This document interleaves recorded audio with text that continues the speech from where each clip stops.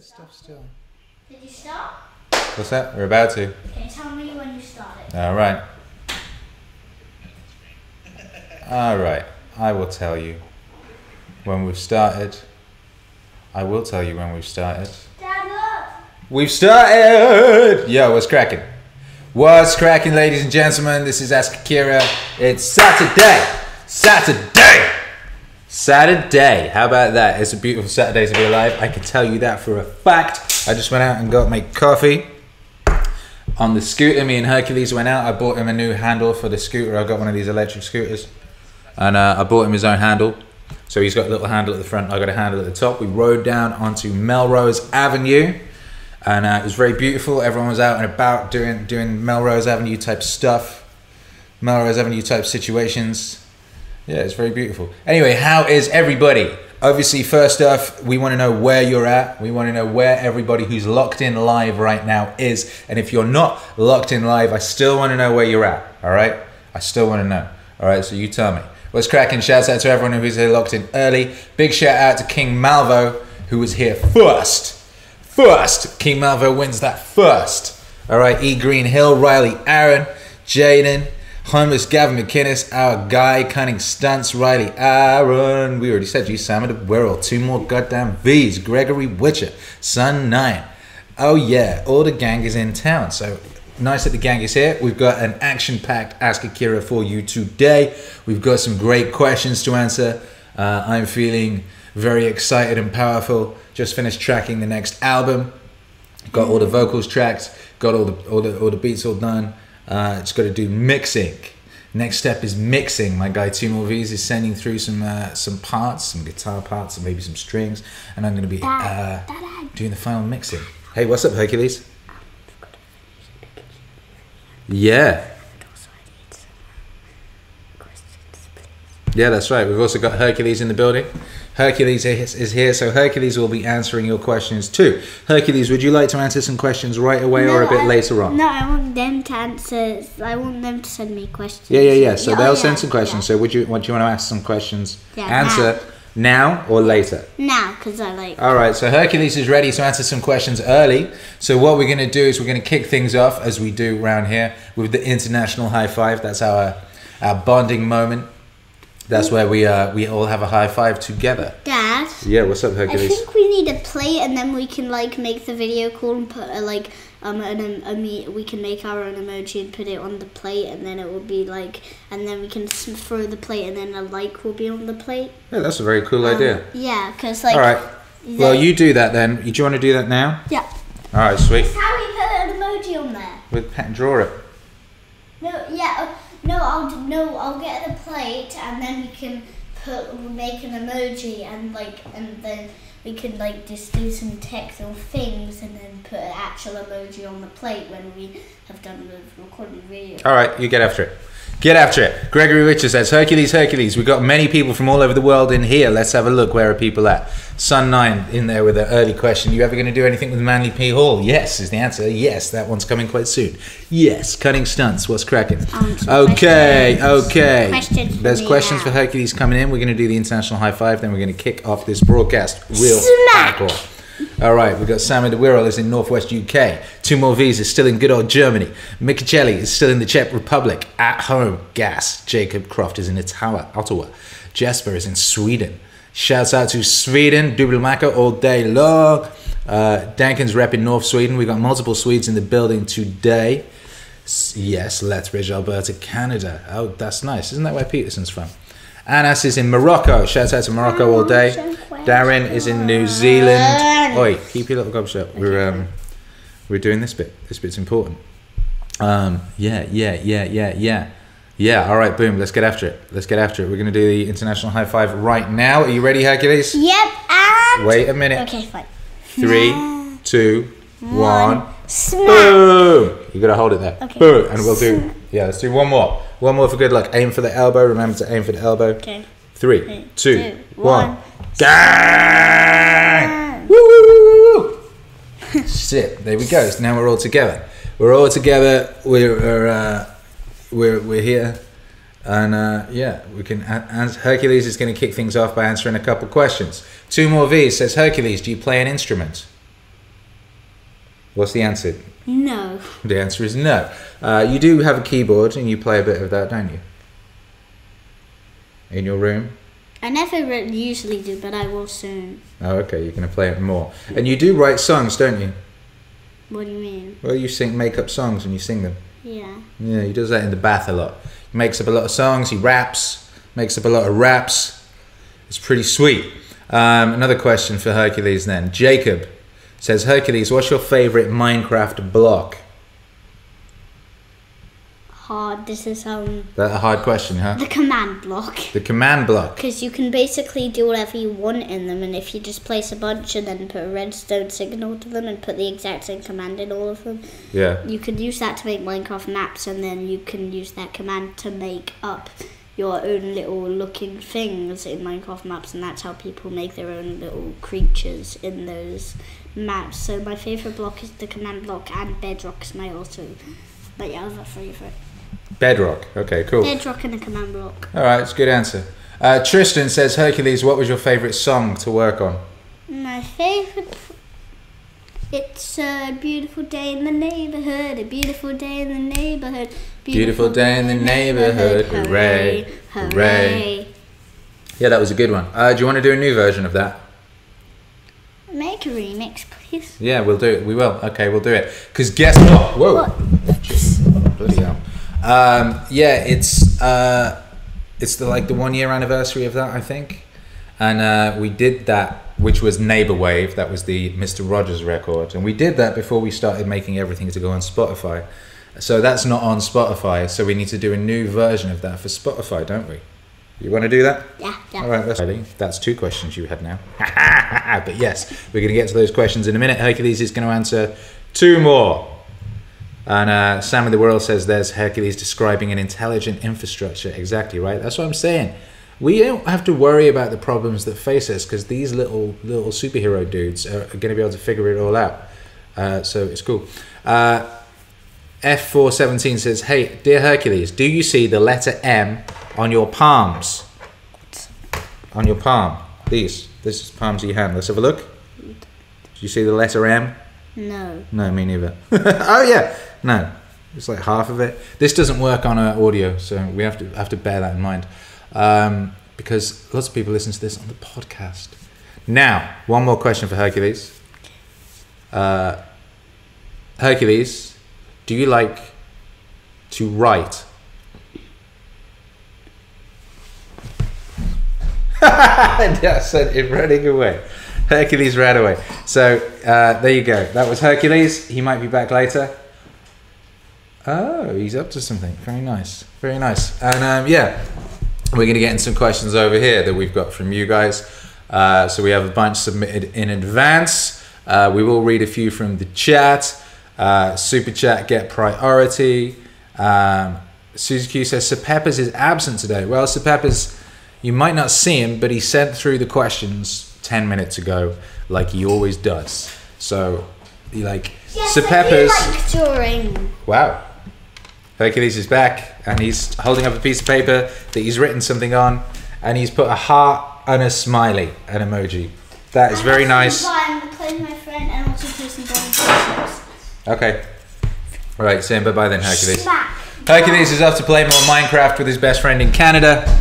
And smack some people in boys' faces because I've got Woo! from my All right, buddy. Love you. Gang. All right, let's get it. Chris Grant says you're English. Kinda. I was raised in Wales. I was born in England. We moved to Wales when I was 2. Then I left home when I was just before I was 16, and I've been running around internationally ever since. Now, let's answer some questions, shall we, brothers and sisters? Eric Sati, he writes, he sent me a DM on Instagram, I think. He said, hey, Akira, big fan of you. He says, was wondering about your work ethic / routine, right? Because when you're 18, what you have is about the least amount of responsibilities you're ever going to have. And that means you've got a whole lot of time for productivity. That's very exciting. Damn, imagine that. Imagine being 18 right now with all of this abundance and potential for learning and creation and execution and distribution. That's crazy. So, okay, now, as for my work ethic and routine, I've always had a work ethic, and I don't know where this came from, but I always have. Like, I was trying to work this out the other day. I don't know if it's partly because I never got pocket money, and I wanted stuff, so I always worked for it. So like, I used to dig holes, I used to garden for people, like when I was like 8 or whatever. I had a paper round from when I was 10 or something. I had multiple paper rounds. I used to work. I had so many jobs. I had a gardening job. I had the paper round. Hercules, I'm trying to remember my jobs. This was like when I was very young. I used to draw people pictures and sell them. I used to make people mixtapes, things of that nature. You know, I had a job in a pub collecting glasses when I was 15. I worked in shops. I worked in a fish and chip shop. I worked as a dishwasher. I always had jobs. I always worked. So for me, I had a work ethic. But a work ethic is not one of those things you either have or you don't, and you're screwed if you don't. A work ethic is a thing that you can learn. A work ethic is a thing that you can develop and integrate if you don't naturally have one. And what that comes down to is discipline. All right. So you just got to decide that you're going to do something, and then you've got to make that plan. Then you've got to stick to that plan. And like we often talk about here, that systems over goals thing. All right. Productivity is a system. All right. Maybe you've got some goals. Maybe you want to be king of Mars or whatever it is, right? But you know, in order to get anywhere near any kind of goal, you need a system in place so that you're moving towards that every day. So you want to get a system in place of being productive. Now, here's one thing, because you're 18, there's lots of distractions, all right? So there's going to be lots of people trying to get you to go to the club and the pub and trying to get you to fuck off and like, you know, not be productive. But here's the thing. If you're super productive now, if you instill discipline in your life, if you instill meaning and discipline, that's right, Hercules. Hercules just shouted discipline equals freedom up the stairs. And he's right. If you instill that now at 18, you could be in a position by 24 that the rest of your peers will be struggling to their whole lives. Maybe they'll never even get there. It's like, this is an opportunity for you to get ahead of everybody else who isn't fucking thinking about this stuff. Because you're thinking about this stuff. And, you know, you could hypothetically just nail it and retire at 25 and then just do what the hell you want for the rest of your life. So this is a great opportunity for you. Now, as far, you know, like I said, as far as I'm concerned, I naturally have a work ethic. But I was very undisciplined and very all over the place for a long time until relatively recently. It's only relatively recently that I've instilled proper structure in what I'm doing, what I'm trying to achieve, how I'm achieving it, my daily activities, my systems, writing lists, all that type of stuff. Lists are very powerful, like writing down what you're going to do before you do it, the day before you do it, or the week before you do it, or whatever. And the further ahead you can get with that type of stuff, and like the more you can turn stuff into habits, so it's just you're doing it every day, the easier it becomes and the more you will achieve, and just it compounds and gets more and more you become more and more productive, you become more disciplined, you naturally, and it just compounds and gets bigger and bigger and bigger and more powerful. You're 18, holy cow. Like, yeah, you've got a massive opportunity here to basically go be king of Mars if you want. So get after it, Eric, get after it. And thank you for the question, and thank you for being here. Shouts out to Chris. It's Chris's birthday. What up, Chris? Happy birthday, Chris, you bad man. And proud of you, glad that you're here. It's Hercules' best friend, Quincy, his Minecraft buddy. It's his birthday too. It's a good day for powerful individuals having birthdays. It's also Catherine's birthday. Oh, it's also our friend Catherine's birthday as well. So shout out to Catherine. Happy birthday, Catherine, you bad motherfucker, you. Now, Asian 000 says, did you have, Hercules, turn that down. Did you have any contact with Gary Vee to appear on his podcast? No, I've not spoken with Gary Vee about. Turn that down, please. Herc, just turn it down. No buts. We're engaging with the community, all right? I don't need your explosion noises. If you got something useful to add, please come up here. That discipline equals freedom was a good point. Dad? Yes? Yeah, okay. Just turn it down. Okay, yeah, but tonight when we watch the Detective Pikachu again, can you please go back to Yes, we can go back. No problem, buddy. Hercules, well, they can't hear you. It's very rude to try and talk when other people can't hear you. So if you want to talk, come up here, okay? Yo! Austin Z says, looks beautiful outside in Cali. Hey, thanks. But yeah, just back on that Gary V. Back up on Gary V. In case you didn't know, the next album is Gary V. And we have permission to make the album, which means that the album will be on Spotify and Apple and all those streaming services. I can confirm that I finished tracking the vocals yesterday, so all the tracks are like in shape, choruses, verses, all that. And turn that down, please, Hercules. Well, turn it down more. And next week I'm mixing it, and then it's going to drop the week after. So that's very exciting. It's a big fuck off pop album. It's super useful, and it's really amazing how it brings together a lot of the things that we've been talking about in this phase of Meaning Wave in a practical, useful, executable fashion. So it brings together stuff that Naval was talking about, that Goggins was talking about, that Jocko was talking about, that Peterson was talking about, that Alan Watts was talking about, and Terence McKenna was talking about. All of the records that we've done this year, it brings them together, and it's quite astonishing. So yeah, I'm looking forward to you hearing that. And also we have a brand new single next Thursday. That's in the distributor, that's ready to go, that's been accepted onto all stores. So Thursday we have a brand new single from a brand new speaker. And yeah, Dr. Pi says, have you heard of Ram Dass? Yes, I have. He's a bad motherfucker. And yeah, he's in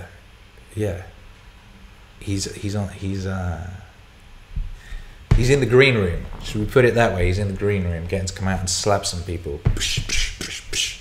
Yeah. Austin C said, it looks beautiful outside in Cali. Yes, it does.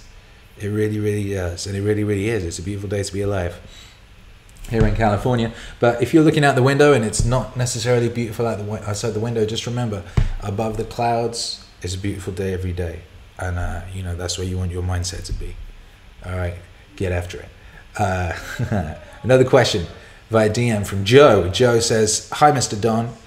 I want to thank you for your work. Turn that down, please, Hercules. Herc, just down. Or go listen to it in your bedroom. I want to thank you for your work. JBP Wave was released a few years ago and has kept me inspired and entertained throughout otherwise mental activity since. Listening to your music has changed my life. Yo, thank you, brother. Appreciate you. I would like to create my own music. Very much inspired by yours, combining Japanese lessons with lo-fi hip-hop. Hey, that's a great idea. I think if your music can bring meaning to people's lives in such an entertaining and easily accessible way, I can bring the Japanese language to people in the same way. Great idea. You should do it. Great idea. You should definitely do it. He says, I was hoping you could give me some advice. I was hoping you could give me some advice on how to create music like you do. I was thinking of finding a DJ and collaborating with them too. I really don't know where to start, but I can't think of anyone better to ask than the creator of Meaning Wave. Herc, turn that down. Oh my God. Down, or go in your bedroom. Alright? Gang. Yeah. Well, there's two ways you can go about it. Do you like music? As in, have you ever had a calling to make music? Or is your calling to educate people and teach Japanese? Two different things.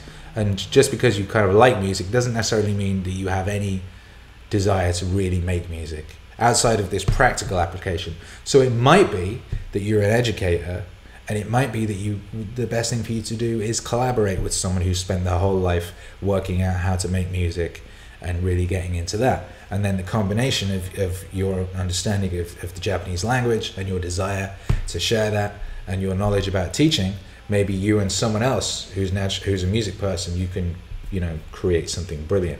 Maybe that's the way to do it. But it is also possible that, maybe you making music is a great thing to do.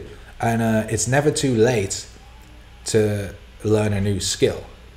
Never too late to learn a new skill. And I'll tell you something else. It's actually very, very powerful, very useful. And it's another thing that compounds. If you always want to be learning. I talk about this a lot. But with regards to hyperproductivity, with regards to zone inhabitation, with regards to being optimal, with regards to living your life in a consistently magical fashion, part of that involves you always want to be learning, you always want to be teaching, right? And so you always want to be learning something new. You maybe think about, like, if you learn a new skill every year, that's one good way of looking at it. I mean, I try to learn something new every week, but it's not necessarily I'm learning a language every week or something like that, right? But maybe it's like, this year I'm going to learn French. Next year I'm going to learn how to ride a motorcycle.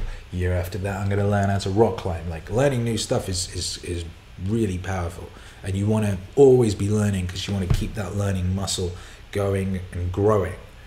So it might not be a bad idea for you to learn to make music, and in which case the best place to start is always by doing. All right, so be like, okay, I'm gonna make a song, and you think, what kind of song do I want to make? And maybe you say you want to make a lo-fi song, so you go, okay, I'll make a lo-fi song. And if you have no idea where to start, there's two ways you can start, one of which is just to try, download a program that makes music and try and work it out. The other way is to go on YouTube and Google how to make lo-fi music, and there'll be 100 tutorials, and then you can follow one of those tutorials, and holy shit, within an hour or so you've done one. And that's like, wow. All right, and then you'll know if that's something you want to carry on doing or not. So yeah, thank you for your question, Joe. Thank you for being here, and I'm very grateful for being useful in your life. That's really cool. That's really cool. Dinah says, we can't hear Herc now, it's okay. Yeah, you can't hear Herc because he's downstairs. But he's very quiet down there now. Thank you, Hercules, for being quiet. No problem. Appreciate you. Says, no problem. Hansley says, can we get Stoic Wave? Yep. In case you hadn't noticed, I've started to morph into an ancient Greek bust, which is probably all the Seneca I've been reading. So, yeah. Jaden says, different skills actually help each other. Example would be martial arts and programming. Entirely separate, but in both you're thinking and applying skills, building plasticity in weird new ways. Indeed, Scott Adams talks about this a lot, and it's something I very much believe in, which is the concept of the talent stack. Now, it's very unlikely that you can be the best in the world at one thing to the level that's going to make it so that everyone's like, okay, he's the best in the world, throw money at this guy. Herc, I'm doing a stream. If you want to talk to me, come up the stairs. Last time I'm going to tell you that. Where was I? God damn it. Yeah. All right. But you might not be able to be the very best in the world to the point that people are going to drop stuff and like throw money at you and crown you. But you could develop a bunch of skills that lift all the other skills up. For example, I've spoke about this before, but for example, I make music, I know graphic design, I do marketing, I know computer coding stuff, I know like all sorts of, and a whole bunch of things, writing, public speaking, that combine together to make me an unstoppable one-man record label in a way that very few other people on earth could, down to this talent stack I've developed. And you can make your talent stack more powerful just by adding new talents all the time, which is why I insist on learning a new technique every time I do a new project. Every time. Also, because if things aren't a bit difficult, then, well, there's two aspects to that. If things aren't a bit difficult, that means you're not growing, and then the growth muscle can atrophy. So you always want to be growing. You always want to be in that area of it could fuck up, and you're not quite sure about everything. But at the same time, with regards to zone inhabitation, that's part of zone inhabitation. You're only in the zone. You're not in the zone when you know exactly how to do everything. That's actually not the case in my experience. My experience is you're in the zone when there's just enough that you don't know for it to be really exciting. And I often equate this to those racing games, Sonic All-Star Racing, things of that nature, where you get the bonus thing which allows you to blow super fast. Zoom.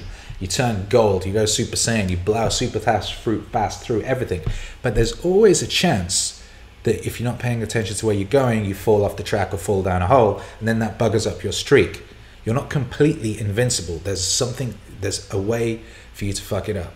So you always want to have that there. You always want to have that slight uncertainty in that area of newness and discovery and learning. And it's also just an incredibly exciting feeling when you learn and master a new technique. And you know, you have to go through fucking it up for that to be that powerful feeling. You know, what is it, Jake from Adventure Time? Sucking at something is the first step towards becoming really good at something. You have to suck first, and you have to go through that. And you also have to be constantly going through that all the time throughout your life, I'm afraid. And some people don't like that, but that's true. That's true. Yo. Timon Diaz says, live with the Don. 2 weeks ago, I overcame my worst nightmare, descending to the 5mm bottom of a lake at night all alone. Choose a path that's dangerous. In part, you got me over my fear. You bad motherfucker. That's sick. That's sick. Proud of you. Applause emojis in the chat. My goodness. And yeah, and that's what I'm talking about, man. You got to pick a path that's dangerous. You got to be out there on the edge. All right, you got to be out there on the edge. That's where you want to live. You want to live. That's where you want to be. You know, the edge is where, like, there's land, there's safety, there's chaos and uncertainty there. Holy shit, you could fall off and die, or keep falling forever. Who knows? Instagram, the Mad Yukai said, "What's up, my Don? How can I find something that is meaningful to me? Looking for your calling seems to be pretty hard and takes a lot of time. Any tips on recognizing it? Greetings from Switzerland." Shouts out to Switzerland. Again, this is something I've been very lucky on. As long as I can remember, I've known what my calling was. I isolated it very early. Literally, my earliest memories are of that. Now, but then what I've discovered in other people who don't necessarily isolate their calling early, their calling was apparent early. It is often the case that people who knew you, talk to people who knew you when you were young, right? When you were like a little kid. If you can't remember, maybe you can. Try remembering when you were a little kid what you gravitated towards, what you enjoyed, what got you excited, what piqued your curiosity, things of that nature. And if you can't remember, and ask people who were around at that time what you were up to, what got you interested. And the answer to your question is in that. The answer to your question will be in that. So maybe your mum's around and maybe she remembers, you know. And if you don't have anyone who was around when you were younger, that's going to be difficult, more difficult. But all you're going to have to do is to get yourself into the sort of state of childlike curiosity and sort of childlike way of looking at the world, and then you will naturally start to be drawn towards those right things. And you just got to pay attention. Just pay attention. Write things down. Write it all down. You know, if you have any diaries, that's always helpful. And if you don't have diaries, start keeping diaries. Start keeping a diary, and then look back at it after a month or 2 months and look at the patterns and see what you notice. And within that, you'll find the answer you're seeking, because it's in you. It's really crazy to me that everything you've ever seen is there and can sometimes pop back. I don't know if you had this. I had this a few times this week. Like a song will suddenly fall out of my head that I haven't listened to since I was like 7 years old, and it'll suddenly fall out of my head and be there, full. Is that the door? Hercules! Hercules! Can you answer the door? Thanks. Yeah. What's cracking in the chat? Graphic design and aesthetic sense is a very powerful skill to have, says Nirvana 8 Radiohead. Really, really is. It's useful in so many aspects of life, particularly now. Like, yes?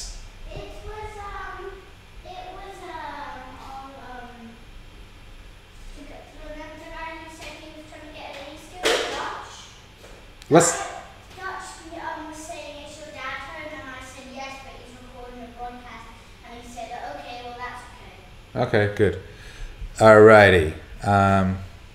Yes. Anyway. Where were we? Questions. Lookup.sky says, can you describe a time you felt like you wanted to give up and how you overcame it?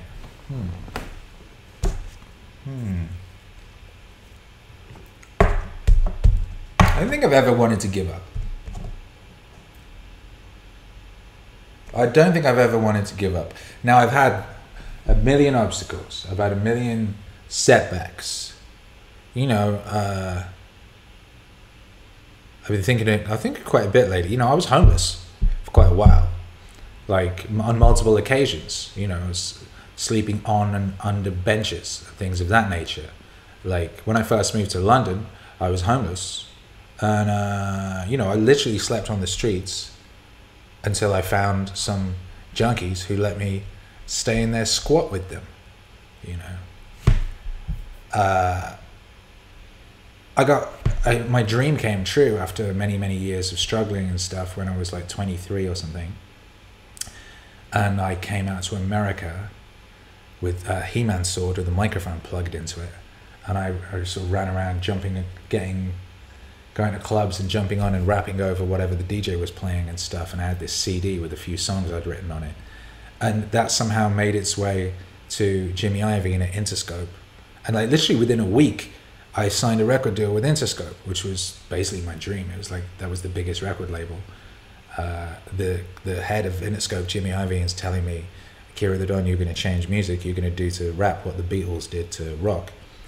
And then, you know, I spent a year making an album and all this stuff. And then when it came time to release it, the record label said they didn't want to release it as it was.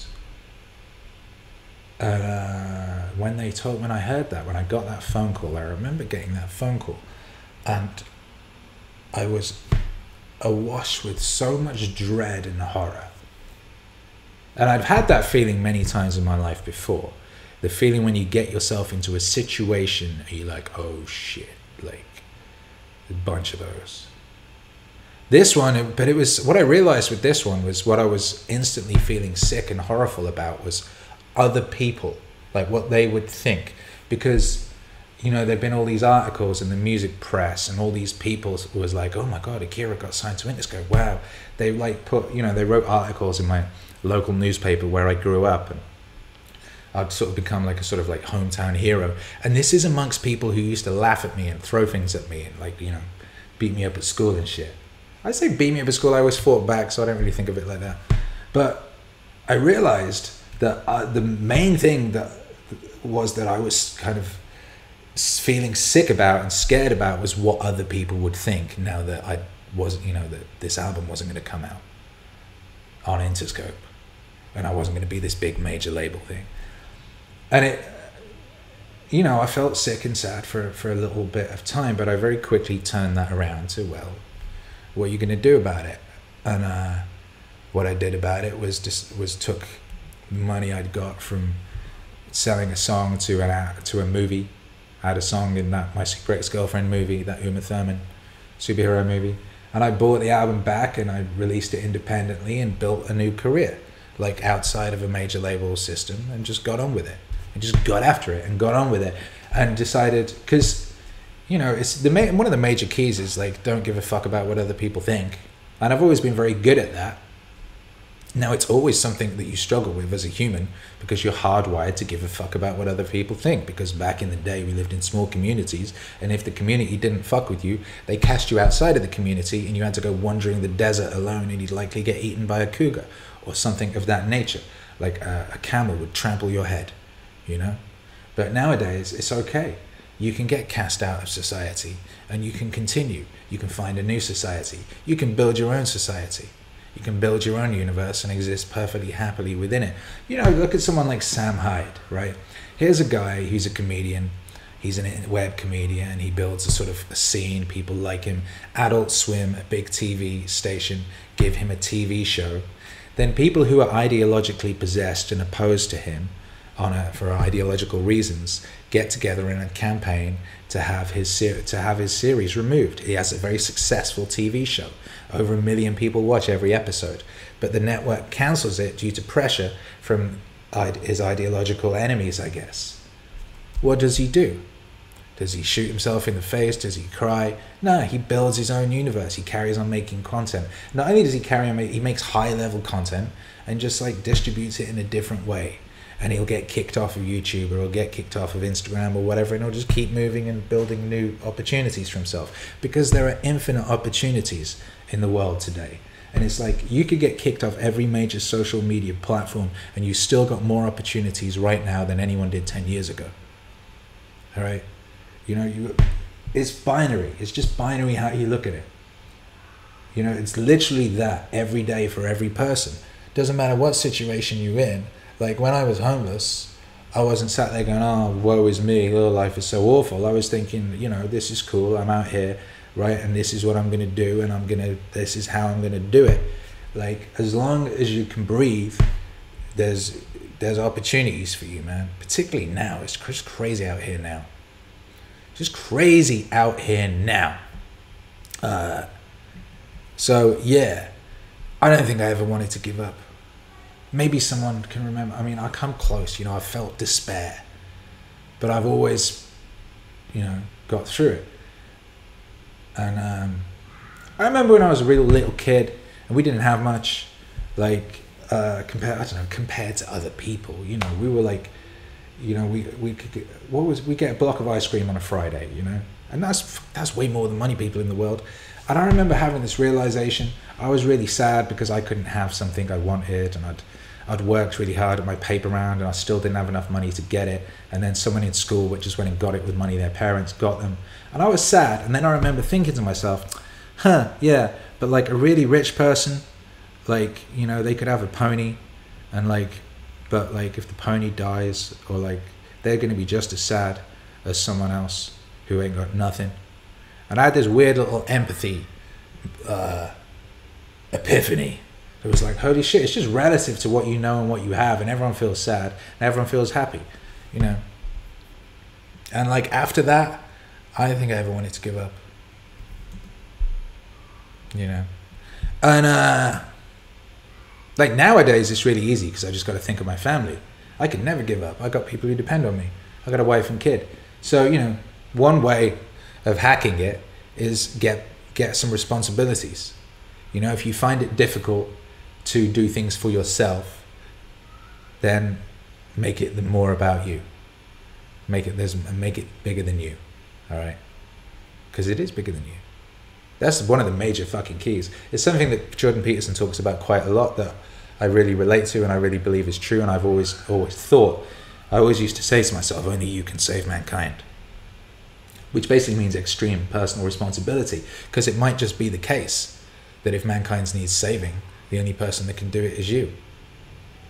And here's the other thing, is if that's true, and you're not being the best version of yourself, and you're not consistently pushing yourself and testing yourself and you're flexing all those particular muscles, then that means you're not just not saving the world, you're actively engaged in its destruction.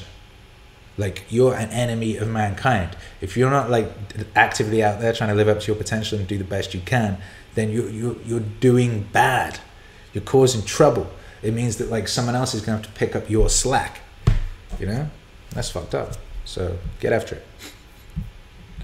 Shouts out to everybody locked in.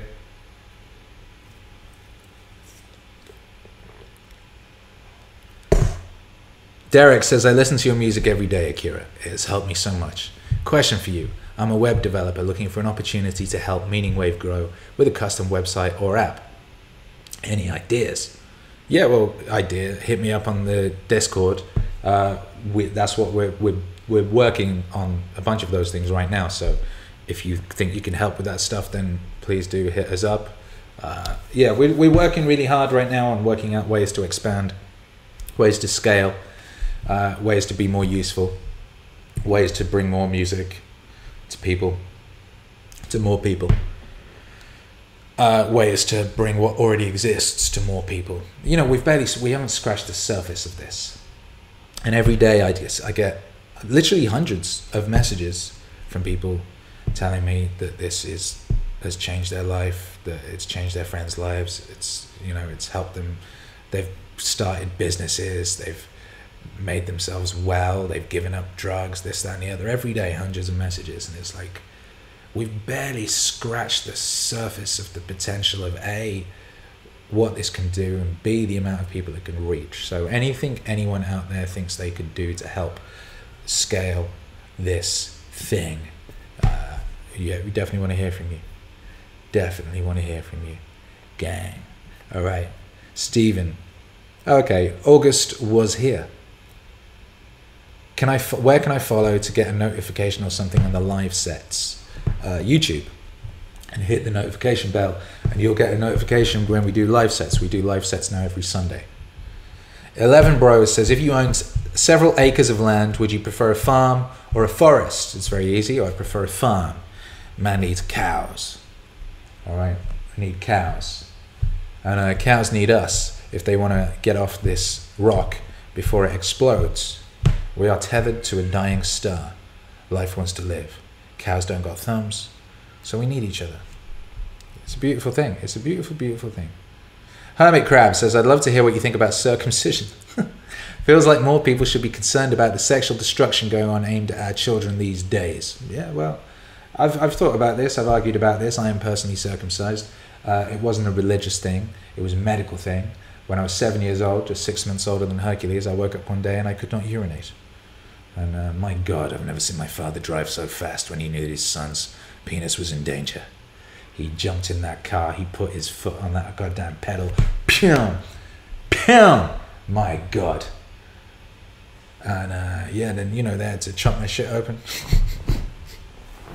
And all that. So, I don't know, man. I think it's one of these things that you'd be like, if you were an alien, you visiting the planet, you'd be like, what the hell are these people up to? This is some crazy shit right here. This is some baffling, crazy shit right here. But there's a lot of things in life that fall under that one. So you kind of have to choose your battles, all right? So if for you, this is the important thing, then go ahead and make that make that your thing. For me, it's not something I have a great amount of time to think about. And also just because I had it done to me as a practical thing, I don't know. Stephen, to what extent is your persona on social media different than in your private life? In other words, to what extent are you Akira the Don, and how much of Akira the Don is pure character? The Akira the Don that you see here, right now, is obviously different to the Akira the Don. Well, this one is different to the Akira the Don that's on Twitter. And the Akira the Don that's on Twitter is different to the one that's on Instagram. But only just because those are platforms. And I choose for each platform. What I do is I say, okay, is this useful? And how could it be more useful? With regards to everything I put out into the world very deliberately. So I go on Twitter, what I use Twitter for is sort of distributing what wisdom I have attained and trying to scale that. So I go, okay, here's some stuff that I know now, or I think I know, or I found out, and this is definitely stuff that could have helped me earlier. So I'll use Twitter as a way of getting that out there. This forum is a way for me to interact with you guys, talk to you, hang out with you, kind of get a feeling of what you're into and what's going on, and answer questions that you have in as honest and direct and open a fashion that I can. In my private life, that's not what I'm doing. In my private, it depends what I'm doing. In my private life, I might be making music, I might be being a father, being a husband, engaging in family time, this, that, or the other. So it's when I'm engaging with my family, I'm not sat there going, is this useful? I'm a bit more relaxed. However, I am trying to apply those things more, because you want to give everybody your best, and I want to give my family my best as well as you guys. And so that doesn't mean that I keep reminding myself I need to be being more mindful with my sort of private life as I am with my public life, The more mindful one is, or let me put it this way, the more one can zoom out, the more one can pull out and observe what you're doing. So I'm getting very good at doing that on Twitter. Twitter's like a dojo for the mind. You log into Twitter and you'll see a bunch of stuff and you want to react to it. And what you do is you don't react to it. And then you build these non-reaction muscles. And then this is something you can apply to your own head. So thoughts will come in and you can allow them to go. Or you can say, okay, I kind of try and think of them like fish, and I'll be observing them swimming around and Maybe that's a good fish and I want that fish. And maybe that one's not, let it go. You know? Yeah.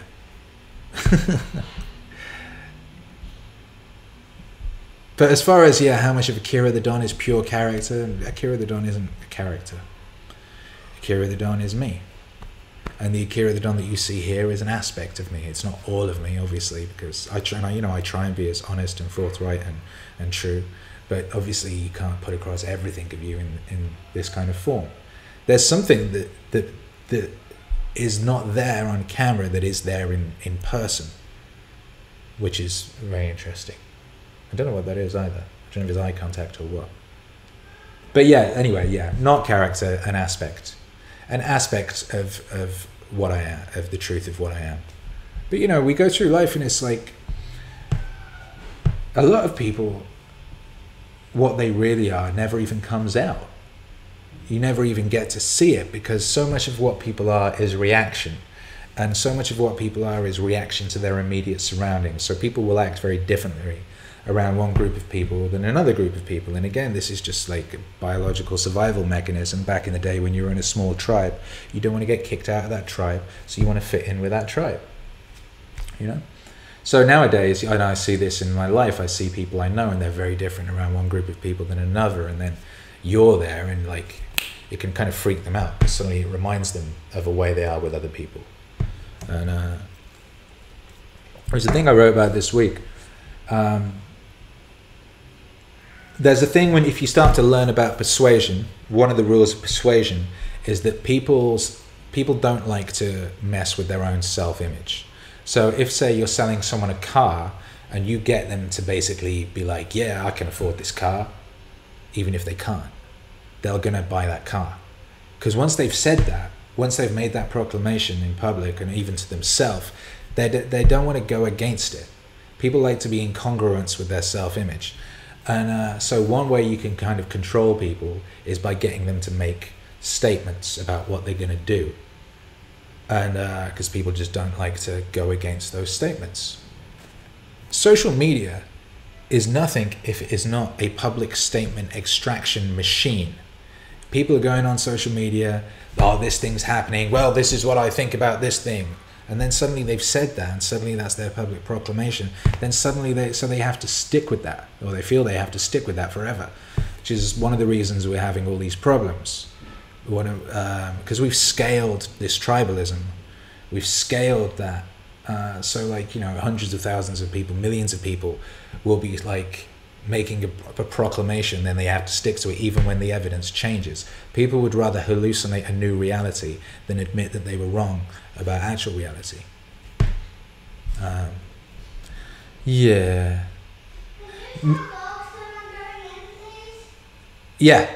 Michele, aren't we all the character we make in some extent? Yeah. To an extent. I mean, it's all choices. And it's all you choose, all your inputs, right? So you choose what movies you watch, you choose what books you read, and bits of these things all rub off on you. And you also choose how much you allow them to rub off on you. And you can see it happening in real time. When you have a kid, you can see it really easily. You can see how very easily people are influenced. Me and Kirk watch PewDiePie. He'll start talking like PewDiePie. He hangs out with he goes to summer camp, he hangs out with a bunch of American kids for a week, he comes back sounding half American. And, it's like, but the more you pay attention to this stuff and the more cognizant of you are of it, and the more you can pull back and remind yourself that it is you, what you are is not the thoughts, you are that which observes the thoughts. You are not the fish, you are the fisherman, and the more you can do that, the more powerful you can become, and the more power you have over that stuff, and the more you can carve out what you want to be, and the more you also know what it is that your real essence contains, because you're paying attention, you're seeing what's there, what's core, and what's coming in and floating out.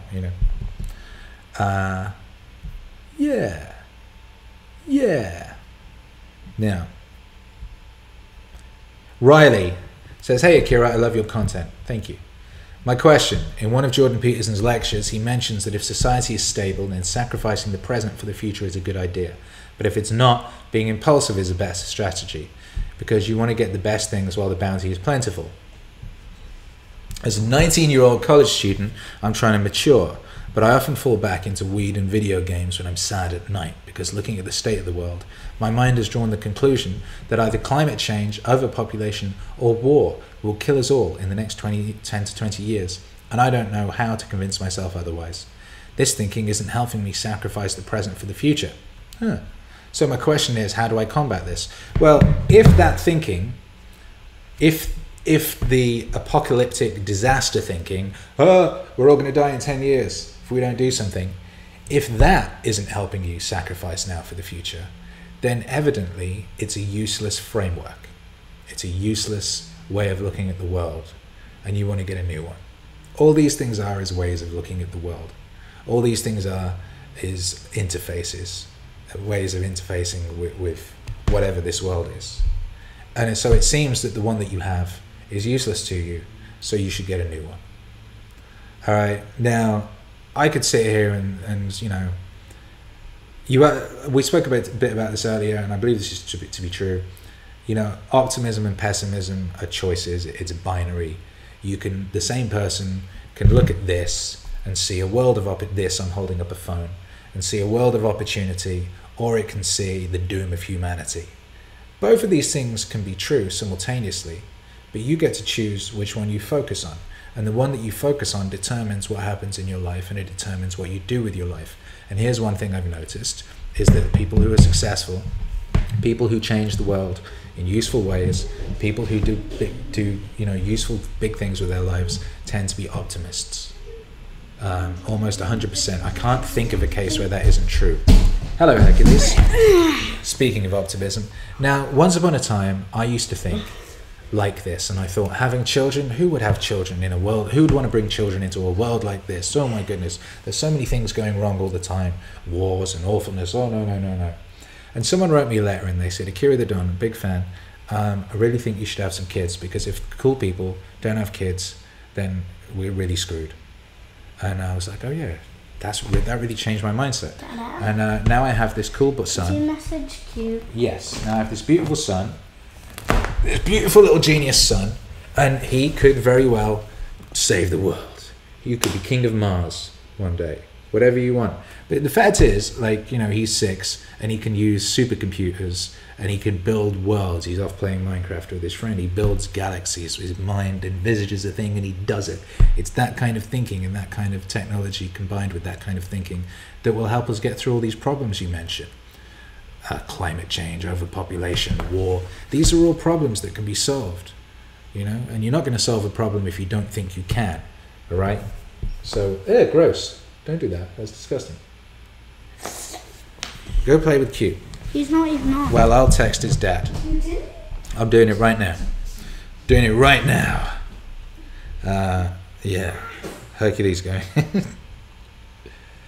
So anyway, what you need, my friend, is you need a new interface. What's that? What's that? I heard a bang. It was just me dropping the phone. I've just texted Gogs. It went. Keep going again. It's Yeah, scared. you need a new interface. All right, you need a new way of looking at the world.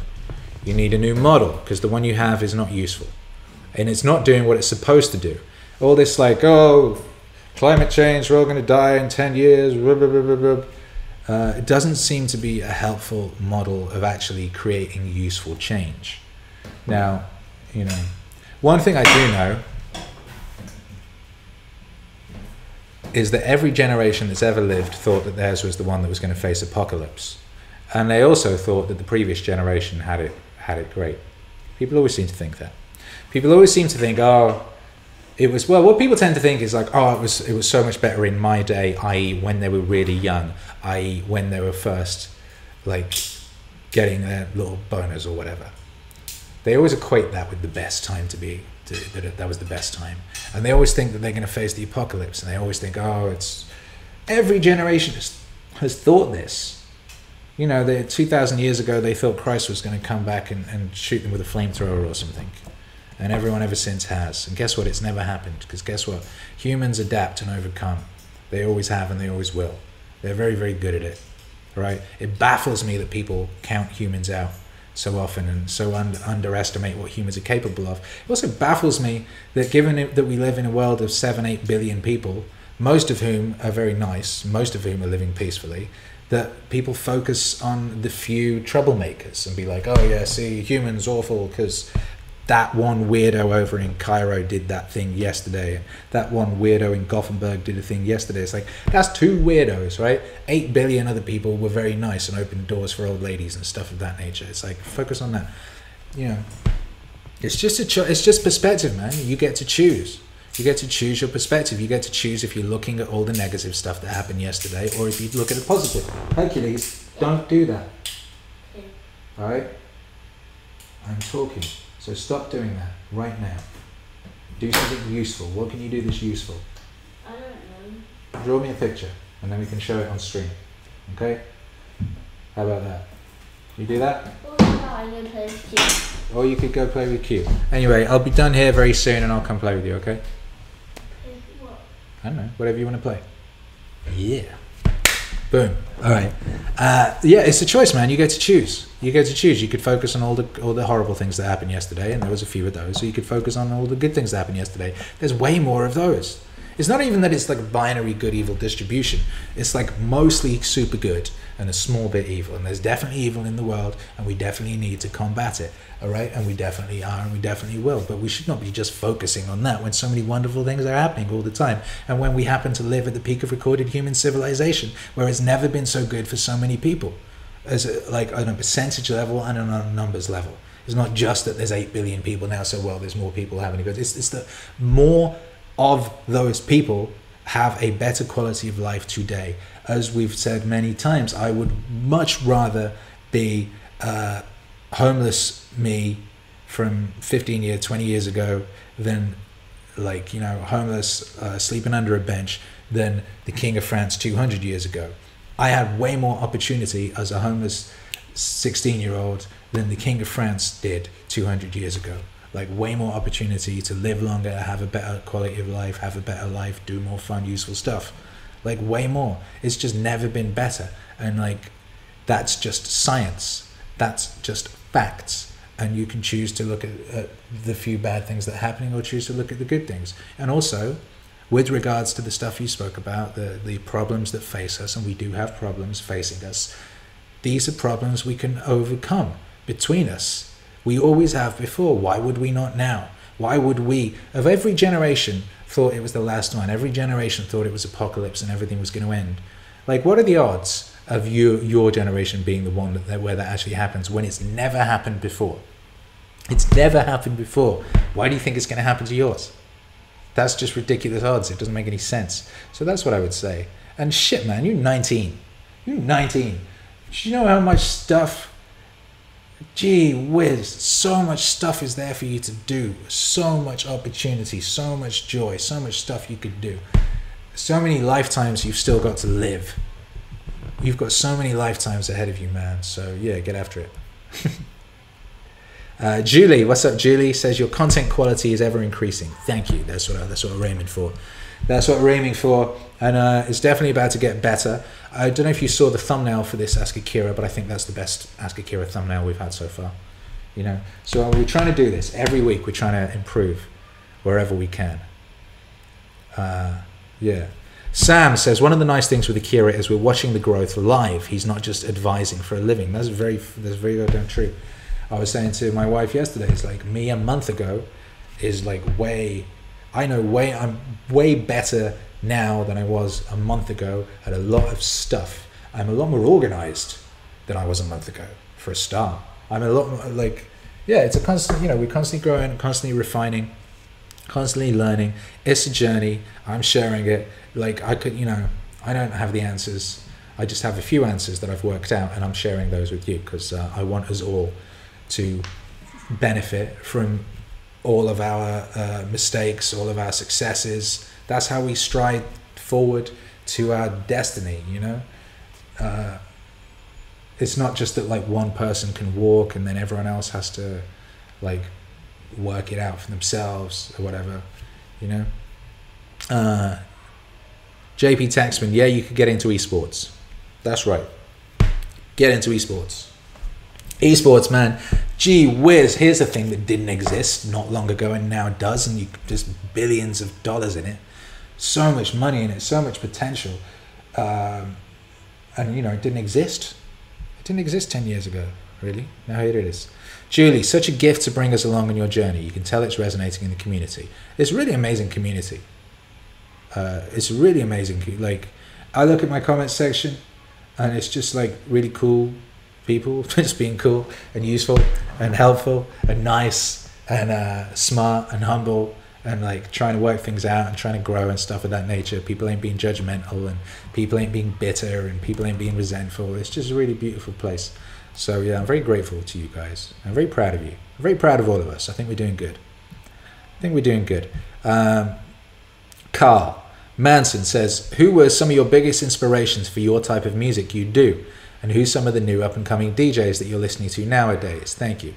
Well, with regards to the kind of music I do, I mean, it's like Meaning Wave didn't exist, and now it does. But Meaning Wave was something that was influenced by lots of other kinds of music, I guess. Obviously hip-hop, and,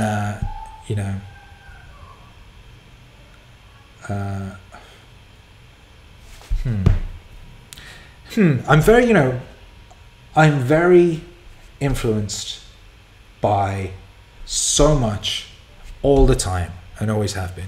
I have a lot of playlists on my Spotify that could help you with this. So I have a lot of playlists on my Spotify, but one of the regular ones is called AKIRA, the Don's Verified playlist, and that's the one where I put like new music that I'm listening to, like mostly new music.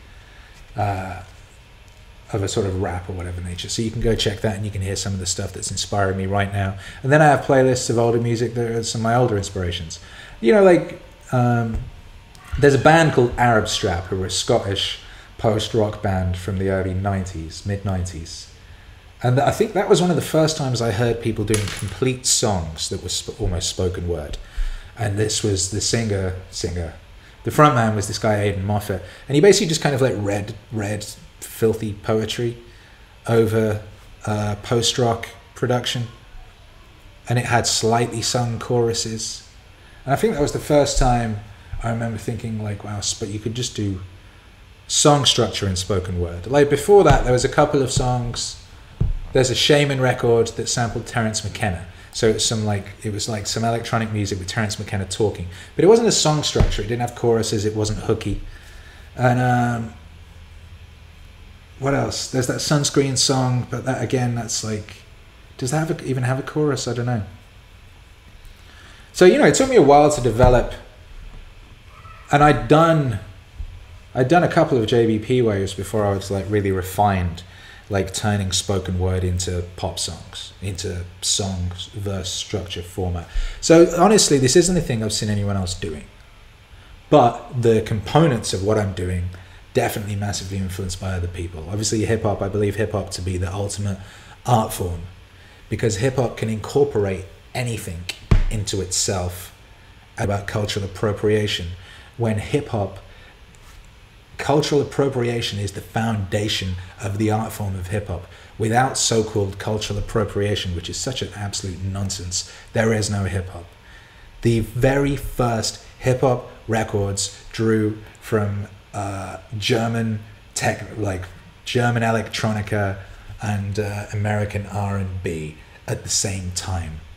Like the very foundation of hip-hop, the point of hip-hop is that it takes from disparate cultures and makes something new within itself, and that something new that it makes is for everybody again, and then goes out there again, and then people take from that across disparate cultures. And that's why hip-hop has taken over the world, because every country has recognized the potential of this art form. So if you like that art form, if you respect that art form, if you have love for that art form, you can't be against so-called cultural appropriation, because it wouldn't exist otherwise. That's how it began. That's how it's managed to stay relevant. Hip-hop stays relevant because it consistently finds new things to bring into itself, new aspects to assimilate, and to continue flexing. And those aspects are not monocultural and never have been. They're from every culture and continue to be. Currently, a lot of stuff that's really working in the clubs in a hip hop sort of fashion is taking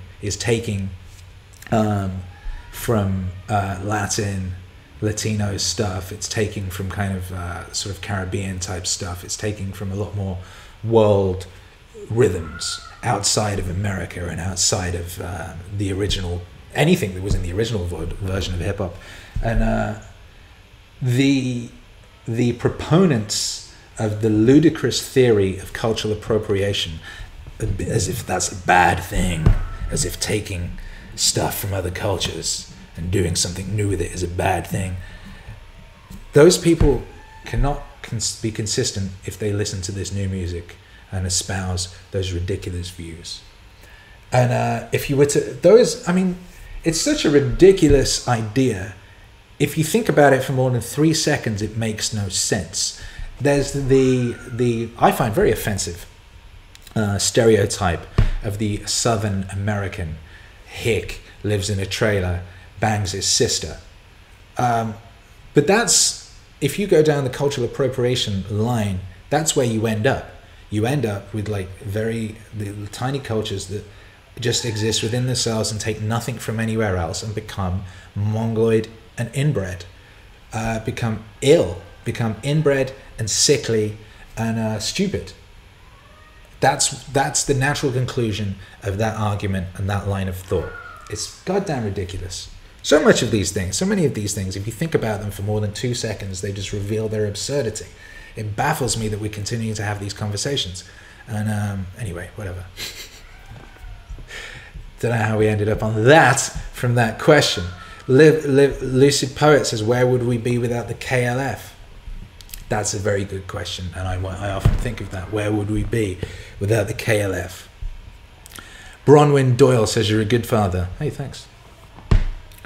Hercules needs a sister. You're correct. He keeps saying, when can I have a sister? When can I have a sister? Well, he's going to get one. And yes.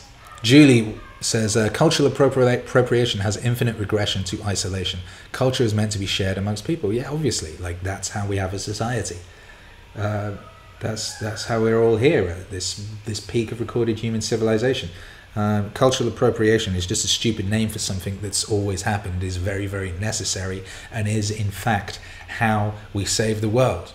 We cannot save the world just from like one group of people's ideas. We need everybody's input. That's why we're all here.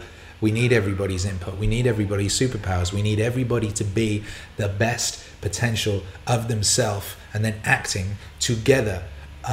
That's how we do it. That's how we get to Mars. That's how we get beyond Mars. That's how we get away from this dying sun that's going to explode and kill us all.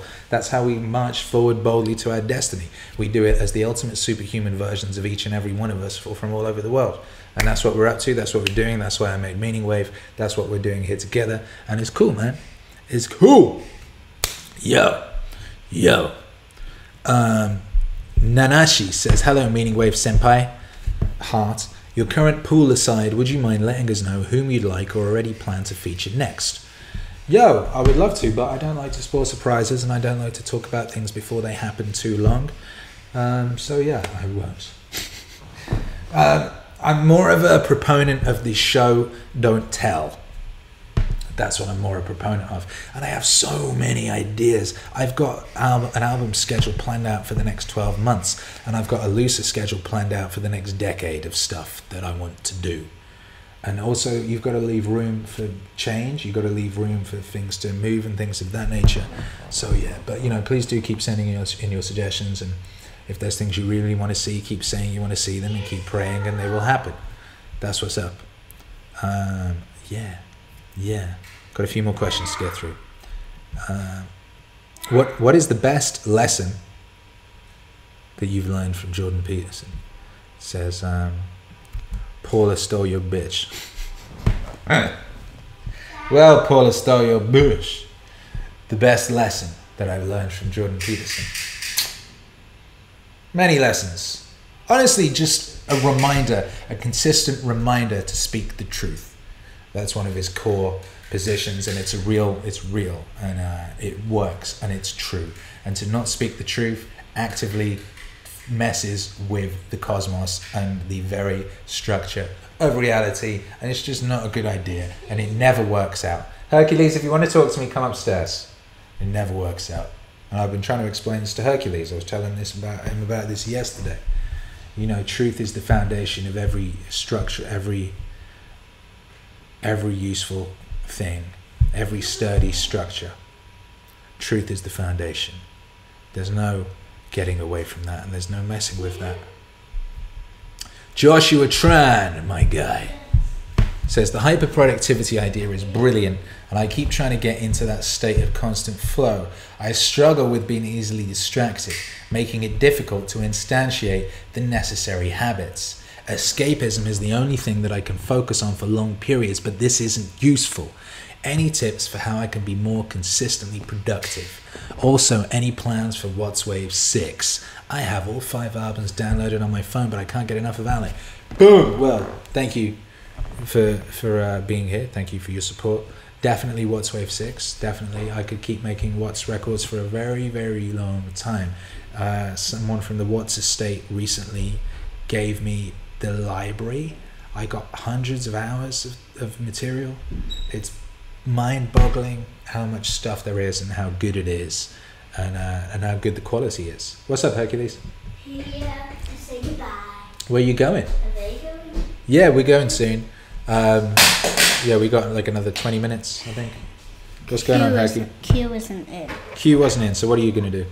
I don't know. All right, well, why don't you draw me a picture or build me a Lego set? Hey, you could build a cool Lego set and then show it to everybody.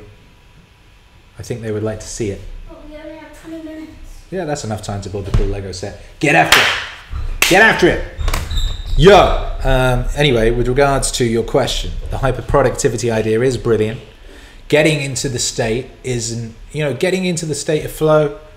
That's why I decided to stay in the state of flow and just not leave, because getting back in can be tricky. And you're right. If you struggle with being easily distracted, what you want to do is remove distractions wherever you can.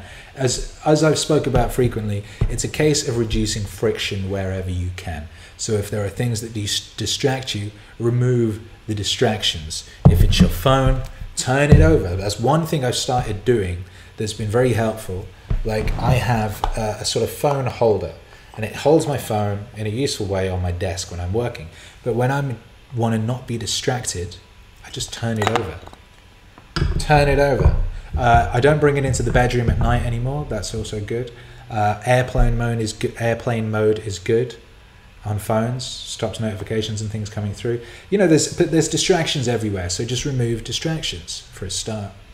You say escapism is the only thing you can focus on for long periods, and it's not useful.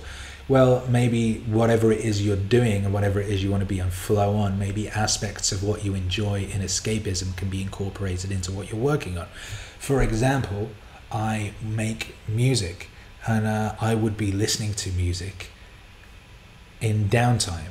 So I've chosen a thing that's close to like what I enjoy, So maybe you can find a thing within that. Also, focusing for long periods. Maybe you just need to be doing short periods, but doing them in sequence. What's that thing? I think it's called Pomodoro. So it's like you can set a timer and be like, right, I'm going to be working on this for 10 minutes. And then the thing goes bring, and then you get to have a break and do a thing. And then you go back into a thing. All right, so maybe you can try structuring things that way. Because it's not a case of flow. Flow doesn't mean, for me, flow doesn't mean I'm just making music 24 hours a day and it's amazing. It means that I can go, okay, I'm going to make music for, say, today, 8 hours, and it's going to be amazing. But the way I'm going to be making music is I'm going to work on that song for 2 hours, then I'm going to stop for 15 minutes and do another thing, then I'm going to go back in. And the idea is that when you're doing the thing you want to be doing, that friction is gone and you're optimal and you're just in that place of where it works. So it's about removing friction. It's about being consistent. It's about doing these things every day, just checking in on the thing you're doing. Say in my instance, it's the meaning wave. So I do something related to meaning wave every day, and I'm in the flow of meaning wave. And when I'm in the flow of meaning wave, which I am, then other areas of my life, they also become infected by this flow virus and just flow Flow filters into everything, and then the more congruence you have with your ideal. If you're in congruence with your ideal and your values, you will find that flow is way easier to attain and way easier to stay in. And you will find the more in congruence you are with that, and with your ideals, and with what it is you're good at and what you're trying to do in all aspects of your life. The more in flow you are with your ideals in your personal life, in your work life, in your social life, the more in flow you are in all these places, and what you will notice is synchronicities popping up everywhere, and the more of those you notice, then you know you're in the right direction. You know that things are as you're on the right path, and the more of them you see, the more on the path you are, and the less of them you start to see, that means you're deviating from the path. I've found this to be true myself. There's a thing that you do in computer games. It's in Red Dead. They have a thing, if you're looking for a treasure map, you go to an area, and the area is on the map. So it's like, there's the general area you want to be in. And then you kind of move around, and you start feeling a buzzing on the controller. And if you start going in the right direction, there's more of a buzzing. And if you go in the wrong direction, there's less of a buzzing. And it's like that. You find, just aim for the general area, pick an area, aim for it, go at it, go in, and then work. And you start to notice the buzzing, and that's the synchronicities. And the more synchronicities you notice, that's you're going in the right direction. So keep going in the right direction. And if synchronicities start to drop off, that means maybe you're going in the wrong direction a bit, and you need to recalibrate and retool to a degree. So that's what I would say. I would say reduce distractions and reduce friction in your life, and then you can be more productive. And if you're in congruence with your goals, then that productivity can turn into flow. And once you're in flow, then stay there, and use synchronicity as a way of knowing that you're in the right direction. Yes, that's what I would say. Sam of the Wirral. This is golden advice. Thank you, Sam of the Wirral. Shouts out to everybody locked in. We're going to do another 10 minutes. I believe we're going to do it 10 minutes. Derna says, when Herc gets a sister, he should see himself as responsible for her. Exactly. We've talked about this, and he already wants to. Herc already wants responsibility of that nature. He talks about protecting the weak quite a lot. So, yeah.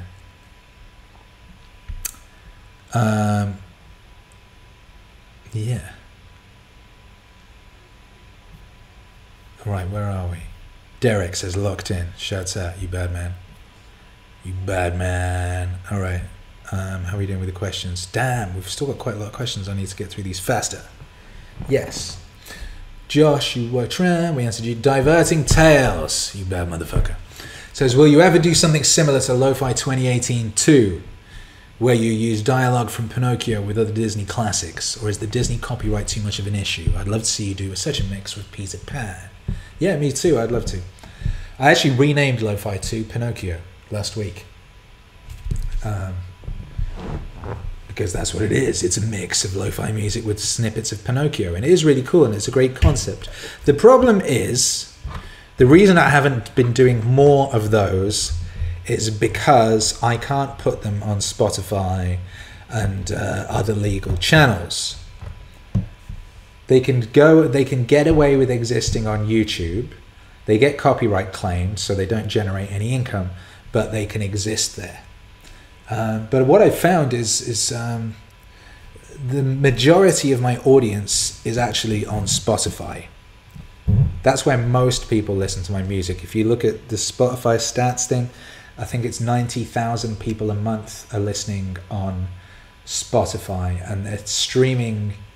Spotify alone is over 1 million streams a month, and then between all the other legal streaming services, I think it's about the same. So it's like a couple 100,000 people listening on those places. And YouTube is just like one small place.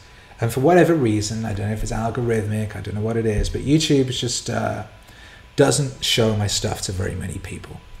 But I don't complain about it. I'm very grateful that that platform exists. And it's where you are, and it's where I am right now, which is why I continue to serve it, and I continue to upload here every day. I put something here every day. You will notice, what was it? The last video I dropped, I think it's got like less than 1,000. And the same content on Spotify did that in minutes, you know? So it's like, basically I only have so much time. I have only so much physical energy. So it's like, where do I put that? And I have to be careful of where I put it, and I have to put it where it's optimal. So what I've tried to work out is a content strategy that means that I can create content that works across all these platforms. But I'm still, you know, like these live mixes I've been doing recently can only exist on YouTube, and I can only put them for download on like Patreon, because there's no legal way of putting DJ mixes anywhere really anymore, it seems. So anyway, that's kind of the answer to that. The answer is I would love to do more mixes, long form mixes, these movie mixes that I did a few of. The reality is it's difficult to allocate much time to doing those because of the nature of copyright in the modern world. What have you made, Hercules? Hercules has made a guy waving. I'll turn it around so they can see his face. If you listen to this on the podcast, Hercules has made it. That's really cool. He's got a head, he's got a face, and he's got a waving arm on a joint. That's very cool. That was very cool. I made the mouth for it very flat. Yeah, you did.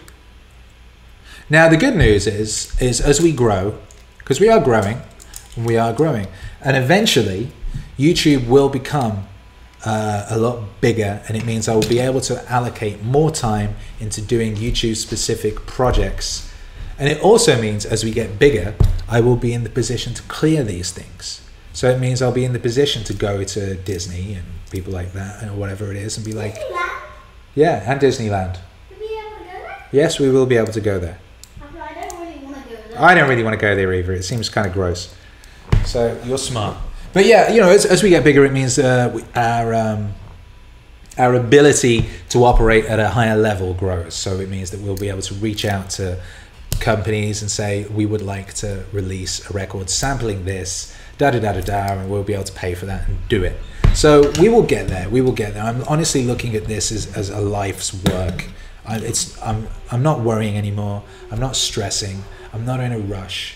I'm just trying to work as optimally and as smartly as possible to create the music and visuals and stuff that just to create the stuff and for it to grow. And yeah, I'm not stressing.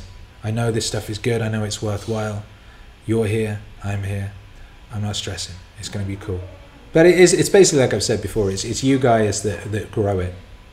I keep making stuff and you keep sharing it. It will grow, and then we'll be able to do these bigger projects and things that we want to do, and we'll be able to do it on a higher level.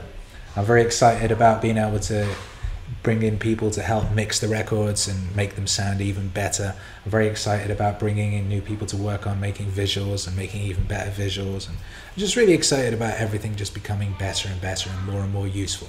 And that's what we're doing, and yeah, we're doing it together, and I'm very grateful for all of you that are aiding this project and this thing. Janek Drescher, what's your biggest fear? How do you combat it? Well, I'm not scared of anything. I honestly don't think I am.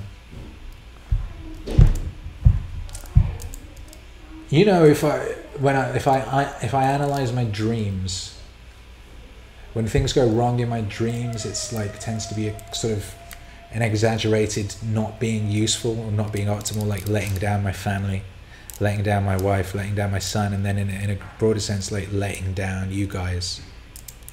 I wouldn't say I'm scared of it, because I don't think it's going to happen, because I'm working every day to make sure it doesn't. And my systems, all of my systems are kind of optimized so that that doesn't happen.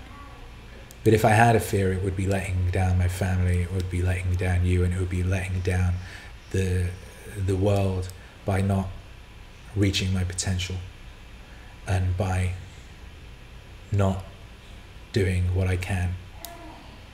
It's like the way Goggins talks about it. He's like leaving things on the table, right?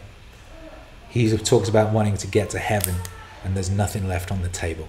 And he goes up there and he sees God, and he's like, "Yeah, motherfucker, see, you didn't expect that. Like, not only Goggins' thing is like, not only does he not leave stuff on the table, but he actually does more than was even expected. He talks about like, for everyone's got a book, and it's the book, and it has so many pages, and there's all this stuff that you could do, and it's like, you know, the angels are up in there ticking off stuff that you do. Oh, he did that. Ah, he didn't do that. Oh, he missed that one. Didn't do that one. Goggins is like, I'm going to tick everything, and there's going to be new stuff in there you didn't expect, and that's sick. I love that. I love that attitude, and yeah. So that's that. It would be not achieving my potential, and also therefore by not achieving that potential, negatively impacting the lives and potential of others, those that I directly are directly in my life, that I have responsibility for, and then also all of everybody else, all you guys, you know. Sammy says, when you make your music, how many hours in a day do you work on it, and how many hours do you sleep? Well, I mean, this is just all the time. So I would say all the time I try and get 7 to 8 hours sleep. I do that mostly. That's one of the reasons I look so great. And that's one of the secrets of my success. Even when I was homeless, I would get 7 to 8 hours sleep. Yeah, like I would sleep under a park bench next to a motorway or whatever for 7 to 8 hours. I'm very good at sleeping. Like, and getting the amount of sleep I need and knowing how much sleep I need. And just a couple of days ago, I didn't get the amount of sleep I needed. I got like 4 hours, and I went in, and the work suffered as a result. I was like, I could feel myself not being optimal. Like, damn. So I sleep 7 to 8 hours, and then I work as much as I can for the rest of the time. And what I'll do is, generally my weekdays tend to be studio, get out like 9. Well, get Hercules to summer camp 9, cafe for a meeting with wife, get down to studio, be in the studio till like 7, get back, hang out with the family a couple of hours, then work until like 2 in the morning or something, or whatever it is. I tend to split my day into 2 pieces of work, or like day work and night work. So I'm either DJing or I'm working at night. And that's pretty much what I do. And that's like, but also that's on the weekends, but just like I don't go into the studio on the weekend now. I work from the crib now, which means I get to be around my family more. And that's just more family time, but I'm still working every day. I'm working right now. After this, I've got another couple of hours work scheduled, then a couple of hours family time, and then I'm going to go DJ. So yeah. 2 more questions, and we'll take 1 more question from the chat. That's what we're going to do. That's what we're going to do. Derek says, love the sideburns, AKIRA. Hey, thanks. Thank you very much. Okay, penultimate pre-submitted question. Where is it? Jaden, could we get a Ferris wave? Do you mean Beulah or Tim? Beulah or Tim? I would say both are very high on the potential list. They're definitely in my Evernote of things I want to do. Yeah, so there's that. All right, we're going to take 1 more question from the chat, and we have 1 more submitted question. And the submitted question is from Sir Peppers. He says, lately I've been anxious that it's too late to start a creative skill, since most of the creative people I've enjoyed are either natural born prodigies or started when they were young and become real talented in their craft years down the line. I'm only 22, but I feel like it's already too late to start a creative outlet. I'm graduating with a computer science degree in a year, so I have potential in a technical skill, but I think I'll be eaten alive if I don't incorporate it with any creative outlet. I'm conflicted. Any advice for that? Ha! You're 22. Do you know how young that is? Do you realize how young that is? Do you realize how many lifetimes you've got left? You're 22. You're 22.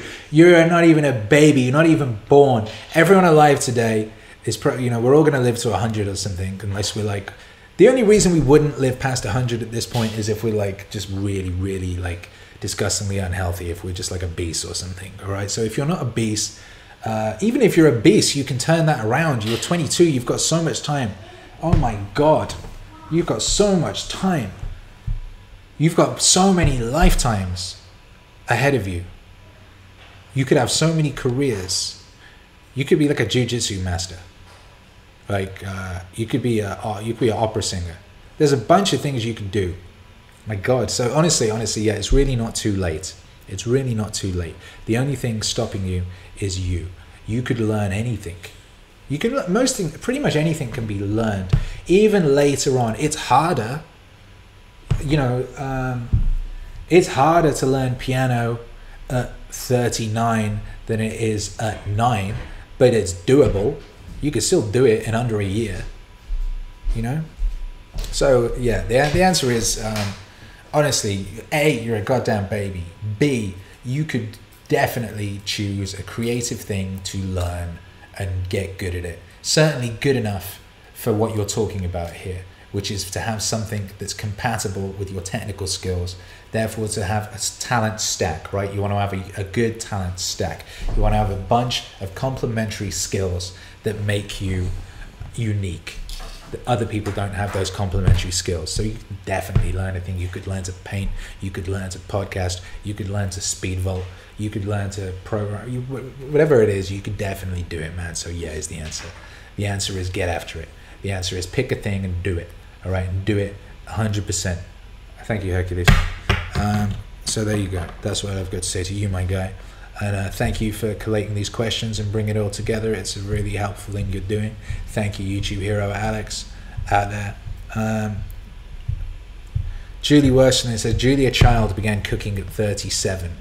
Yeah, right, exactly. 37. It's like Gary Vee was talking about this. The guy who invented Grey Goose, who came up with Grey Goose, that ended up being like his big thing. He did that at 73 years old, I think it was. 73 years old. 73 years old, the guy did the life-defining thing. It's like, it ain't over till it's over, baby. Shouts out to Lenny Kravitz. Oh, What's up with you, Hercules? I'm done. You're done? Ready for you. You're ready for me to come and hang out with you and play with you? Is that what it is? Mm-hmm. Well, yeah, I'm going to answer one more question. Look, Dad. What's up, buddy? Oh, that's cool. Hercules has made a craft. It's some kind of spacecraft, is it? Do you like that the high guy? The high guy? I love the high guy. The high guy's very cool. High guy. He's dope. I love the high guy. You can also make him into a lollipop. Oh, yeah. Very nice, don't hit the mic. That'll be loud in people's ears. Or he could do this. Look. All right. Oh, Derek yeah, says, yeah. I'm 36 and still learning things all the time. Pick it up, do it. Exactly, man. Exactly. Riley Aaron says, I want to donate. Bless you. I just pasted the links into the video description. So you can do it via Patreon, Subscribestar, or PayPal. There's a PayPal link, and there's also a Bitcoin address if that's your thing. Francois says, what's the best way to funnel money to you? Is it Bandcamp? Yeah, Bandcamp's great. Bandcamp works. PayPal donation works. Patreon subscription works. Whatever. Shouts out Radu just for the $50 super chat. Thank you very much. Says, I love you, Akira. You have so much wisdom and have profoundly affected my life. How can I best serve in sharing your wisdom to the world? Additionally, when will you start posting all your videos on Facebook? Thank you. Well, that's a multi-tiered question. A, thank you for your support. It's really helpful and makes a big difference. One, you just helped by doing that. Two, how can you best share the stuff with the world? Share the stuff with the world. So whatever place you're in, just share the videos or whatever, send them to people. That really works.